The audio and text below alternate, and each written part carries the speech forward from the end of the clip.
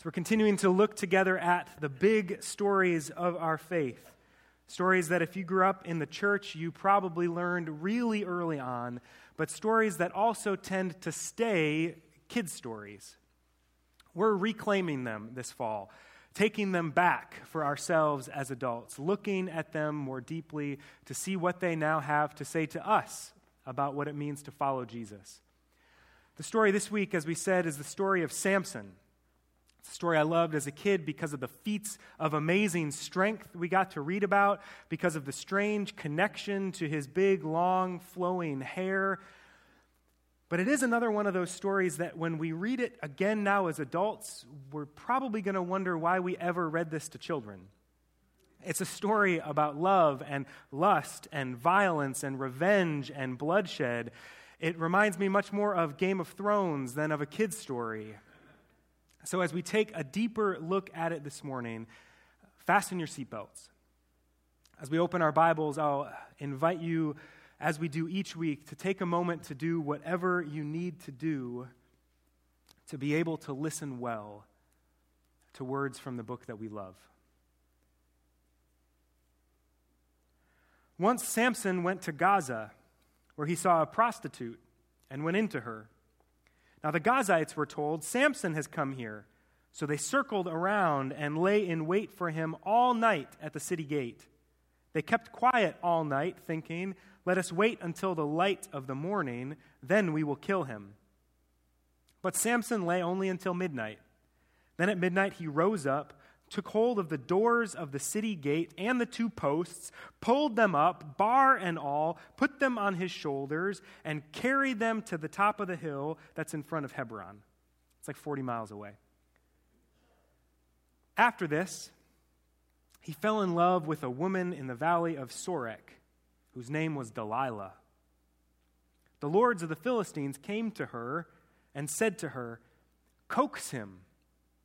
Find out what makes his strength so great, and how we may overpower him, so that we may bind him in order to subdue him, and we will each give you 1,100 pieces of silver."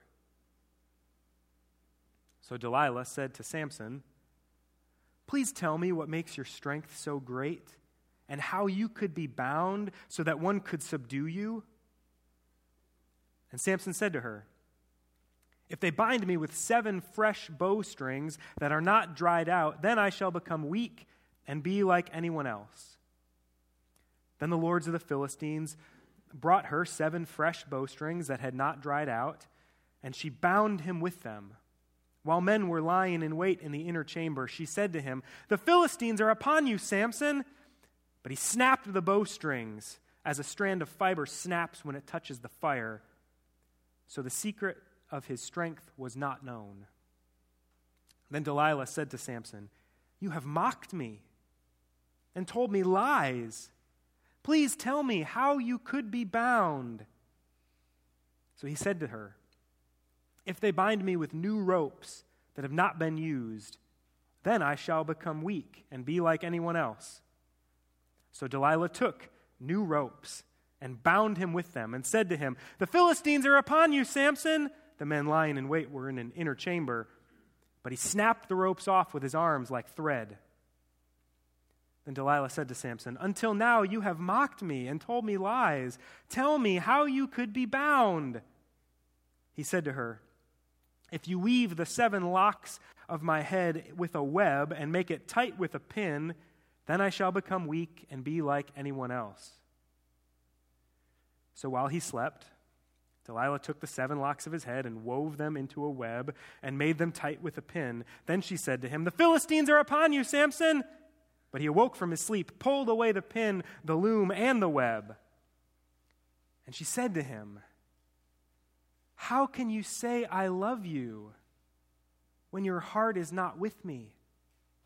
You have mocked me 3 times now and have not told me what makes your strength so great." Finally, after she had nagged him with her words day after day and pestered him, he was tired to death. So he told her his whole secret and said to her, "A razor has never come upon my head, for I have been a Nazirite to God from my mother's womb. If my head were shaved, then my strength would leave me. I would become weak and be like anyone else." So when Delilah realized that he had told her his whole secret, she sent and called the lords of the Philistines, saying, "This time come up, for he has told his whole secret to me." Then the lords of the Philistines came up to her and brought the money in their hands. She let him fall asleep on her lap, and she called a man and had him shave off the 7 locks of his head. He began to weaken. His strength left him. Then she said, "The Philistines are upon you, Samson." When he awoke from his sleep, he thought, "I'll go out, just as in other times, and shake myself free." But he did not know that the Lord had left him. So the Philistines seized him and gouged out his eyes. And they brought him down to Gaza and bound him with bronze shackles, and he ground at the mill in the prison. But the hair of his head began to grow again after it had been shaved. Now the lords of the Philistines gathered to offer a great sacrifice to their god Dagon, and to rejoice, for they said, "Our God has given Samson, our enemy, into our hand." And when the people saw him, they praised their God, for they said, "Our God has given our enemy into our hands, the ravager of our country, who has killed many of us." And when their hearts were merry, they said, "Call Samson and let him entertain us." So they called Samson out of the prison, and he performed for them. They made him stand between the pillars. And Samson said to the attendant who held him by the hand, "Let me feel the pillars on which the house rests, so that I may lean on them." Now the house was full of men and women. All the lords of the Philistines were there, and on the roof there were about 3,000 men and women who looked on while Samson performed. Then Samson called to the Lord and said, "Lord God, remember me and strengthen me only this once, O God, so that with this one act of revenge I may pay back the Philistines for my 2 eyes." And Samson grasped the 2 middle pillars on which the house rested, and he leaned his weight against them, his right hand on one, his left hand on the other. And Samson said, "Let me die with the Philistines." And he strained with all his might, and the house fell on the lords and all the people who were in it. So those he killed at his death were more than he had killed during his life. Then his brothers and his family came down and took him and brought him up and buried him between Zorah and Eshtaol in the tomb of his father Manoah. He had judged Israel 20 years. The word of the Lord. Thanks be to God. Amen. It's a crazy story, isn't it? It's Judges 16 if you want to keep your Bible open, but the whole saga of Samson is chapters 13, 14, 15, and 16, and it's crazy stuff. In this story in particular, I couldn't help but just thinking, what was he thinking? You heard it. Delilah tries to betray him 3 times. Each time he lies, and she tries it. So he lies again, and she tries that, and he lies again, and she tries that. And so as she's complaining a 4th time, he tells her. He had to have known she was going to use it against him. What was he thinking? That's the question I've been pondering all week. Because it could have just been another episode in his increasingly destructive patterns in life. If you read back through the story, he's increasingly reckless and self-destructive in the way that he's living his life in this period. He seems clearly to be addicted to sex and to women, clearly addicted to danger and adrenaline. So is this just that? I don't think so. I think that's part of it, but I don't think it begins or ends there. I think there's a lot more going on. And so as we look more closely at this story, we're going to see 3 things Samson does before it all falls apart. We'll see that Samson compromises his calling, forgets the gift, and loses sight of his purpose.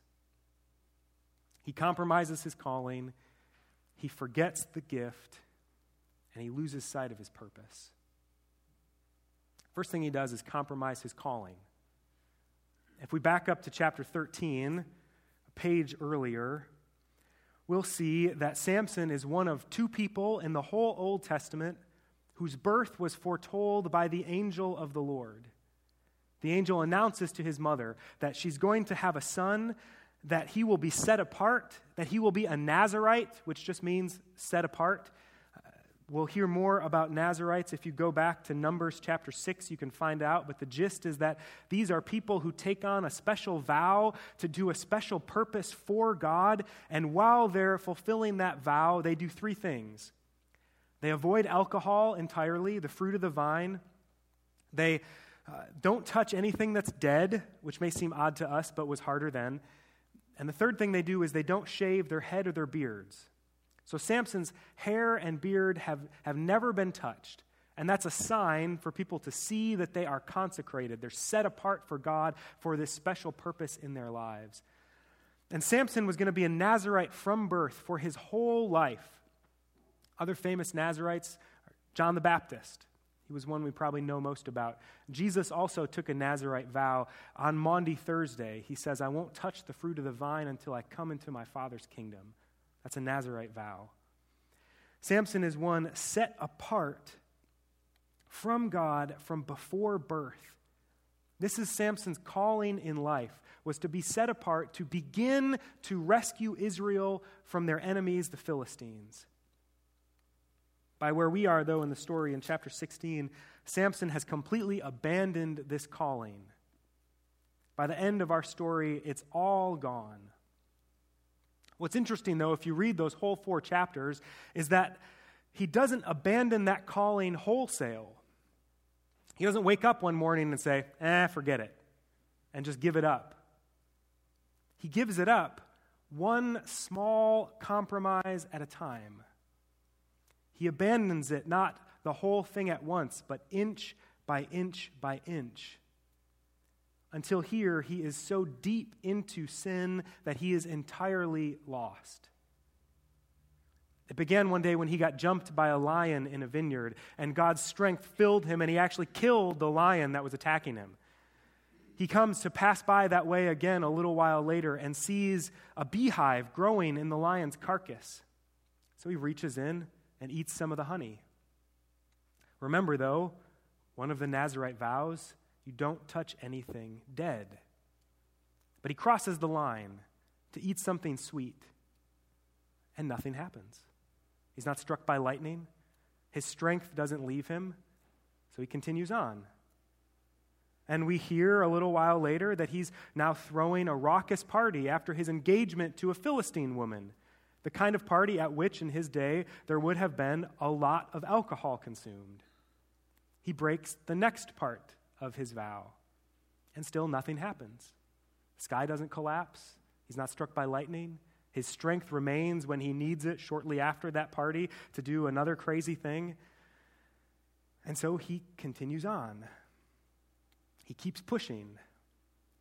When that fiancé is killed in chapter 15, he begins to get more and more reckless with women. We find him not only beginning with that engagement to a Philistine woman, a foreigner, as he's a leader of Israel, shouldn't be fraternizing with the enemy. He's later now visiting prostitutes in the city of Gaza, the capital of the Philistines. And then falling in love with Delilah, who's actively trying to betray him. And it's with her that he compromises the last piece of his calling as a Nazirite. And she shaves off all of his hair. What we have to see is that all of this happens slowly. It's stretched out over the 20 years in which he's a leader over the people of Israel. He doesn't abandon that calling all at once, but inch by inch. And we have to see that this morning because it's often the same way that we do. As we told our children, they were also consecrated from birth in baptism. They're set apart not by having long flowing hair they can't shave, but by having been marked with the waters of baptism. They've been set apart and made holy for a special purpose in the world, and few of us betray that calling all at once.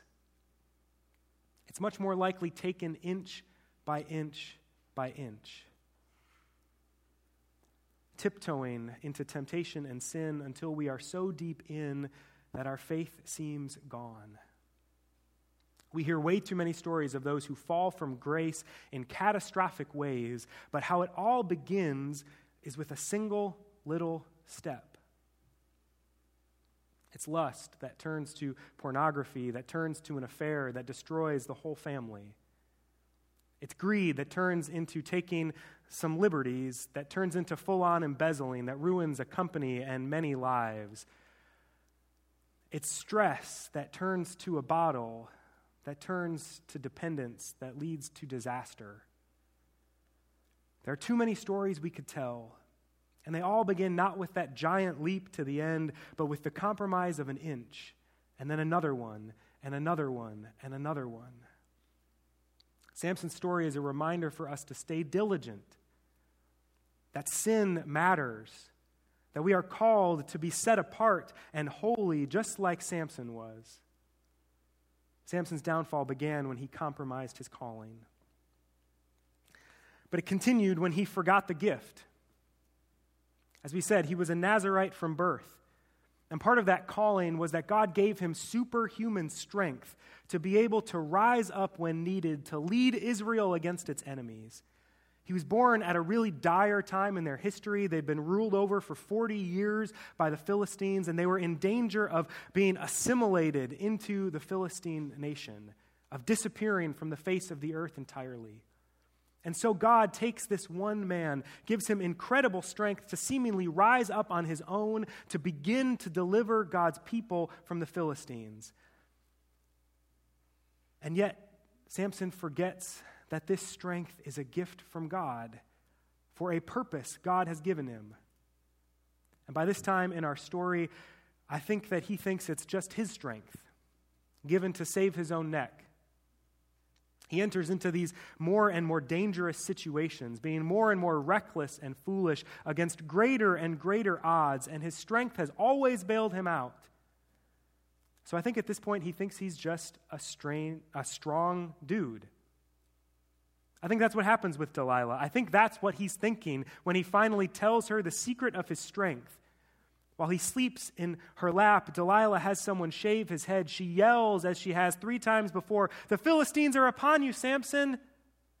He must have known immediately when he awoke that his hair was gone. He had to have seen this coming. She's followed through the last 3 times. She must have again. And yet he springs up and thinks again, as it said, that his strength won't have left him, that he'll jump up as other times and shake himself free. He thinks that he still will be strong. He doesn't think his strength has anything to do with his Nazirite vows anymore. It's simply his natural ability. It's his own valor and cunning and skill. He's just a strong guy. But the very next verse says it. He did not know that the Lord had left him. It was the Lord who was his strength. It was not his own, but a gift given to him. He had forgotten God entirely, not only compromising his gift, but forgetting that all of this was gift. I think we too are in danger of the same thing. It's one of the dangers of baptizing infants, that we take these children who know nothing of it yet and announce that they are God's own, bought with a price, adopted as God's children, forgiven and made new. And at some point along the way, we forget how incredible of a gift that is to us. We begin to presume upon it, to think that it's just ours. It's not that it's grace, it's that I'm a good person. It's not God's gift given to us. It doesn't matter what I do or how I live. I'm a Christian because I was baptized. It's mine. And all the rest of life, too, we begin to forget the gift and begin to believe it's just ours, that we deserve it, that it's from our hard work, it's from our skill, it's from our deserving. Yet it's all grace. It's all grace all the way down. It's all a gift from God. And when we forget that we don't deserve any of this,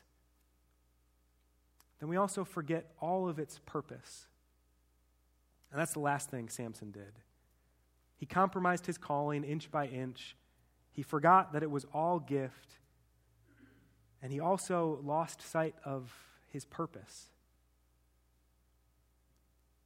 See, Samson at this point believed that strength was an end in and of itself.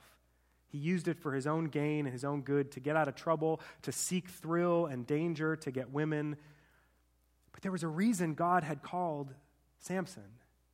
He was supposed to be rescuing his people from the Philistines. He was supposed to be a judge, a leader over them, to rescue them and set them free. And this is always the way that God works. When God gives us gifts, they're for a purpose. When God chooses us, bringing us through the waters of baptism and making us God's own, there's a reason. There's a purpose on the other side of that water. See, God has been on a mission ever since the garden. God has been working to establish these descendants of Abraham as a nation to draw the world to itself, so that on a day coming, God might be born into it as Jesus, that he might be crucified and die and rise again, and then establish the church, that we might be God's messengers to go out to the ends of the earth to announce God's coming kingdom.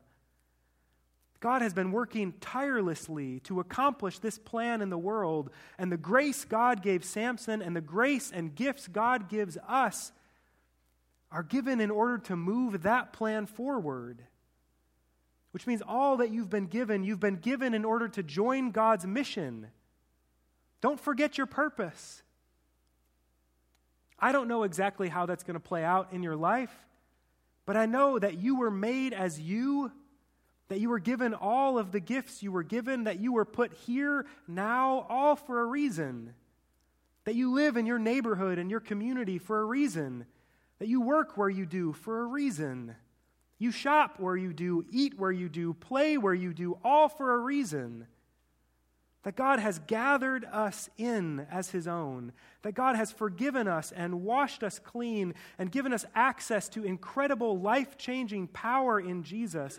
That God has made you a part of the church, all in order to activate you, that you might use your gifts, God's gifts, to join in God's mission in this place, so that you could shine God's light into darkness, to seek out the lonely and the hurting and the lost, so that you could see needs in the world and dream about how to meet them, so that you could announce and share the good news of what God is doing in the world with others and invite them to come along. You too have been given all of this for a purpose. It's not for you. It's not for your own enjoyment and use. It's for God and God's mission in the world. Don't lose sight of your purpose. Samson's fall came because he compromised his calling. He forgot the gift. And he lost sight of his purpose. And yet, despite all of that, this story is really a story about grace. For all that Samson does in his fall, this is a story of grace. A grace of that consecration that sets us apart, that is God's grace and is to show God's grace in the world. The free gift that is God's grace. The purpose on the other side of God's grace. The grace goes deeper than we could imagine. It's not just a story of grace because Samson comes to his senses at the end, because he prays to God for strength once more, because he pushes over the pillars and in his dying kills more Philistines than he ever did in his life. It's a story about grace because Samson very clearly points us forward to Jesus. Obviously, their lifestyles are a little different. But look deeper than that. Both of them have their births foretold by an angel. Both of them are set apart for God's special purpose from before they were even born. Both were endowed by God with superhuman gifts. Both were betrayed by someone very close to them for money. Both were arrested, tortured, humiliated, made to perform for their captors. Both of them die with their arms outstretched. And both in dying seem to be truly defeated, while neither truly were. Both of them gave their lives to save God's people. Samson by knocking down the pillars that held up the temple of Dagon, killing himself, but also the leaders of the Philistines and 3,000 others who were on the roof watching the festivities. Jesus in dying did a little bit more. In dying, Jesus too was brought into the temple of our greatest enemy, Satan himself, who was so sure that this was victory. Imagine the celebrations in hell as Jesus hung on the cross. But what none of them saw coming was what happened next. That Jesus too tore down those two pillars that held up that temple, in this case, sin and guilt. And the whole thing came tumbling down.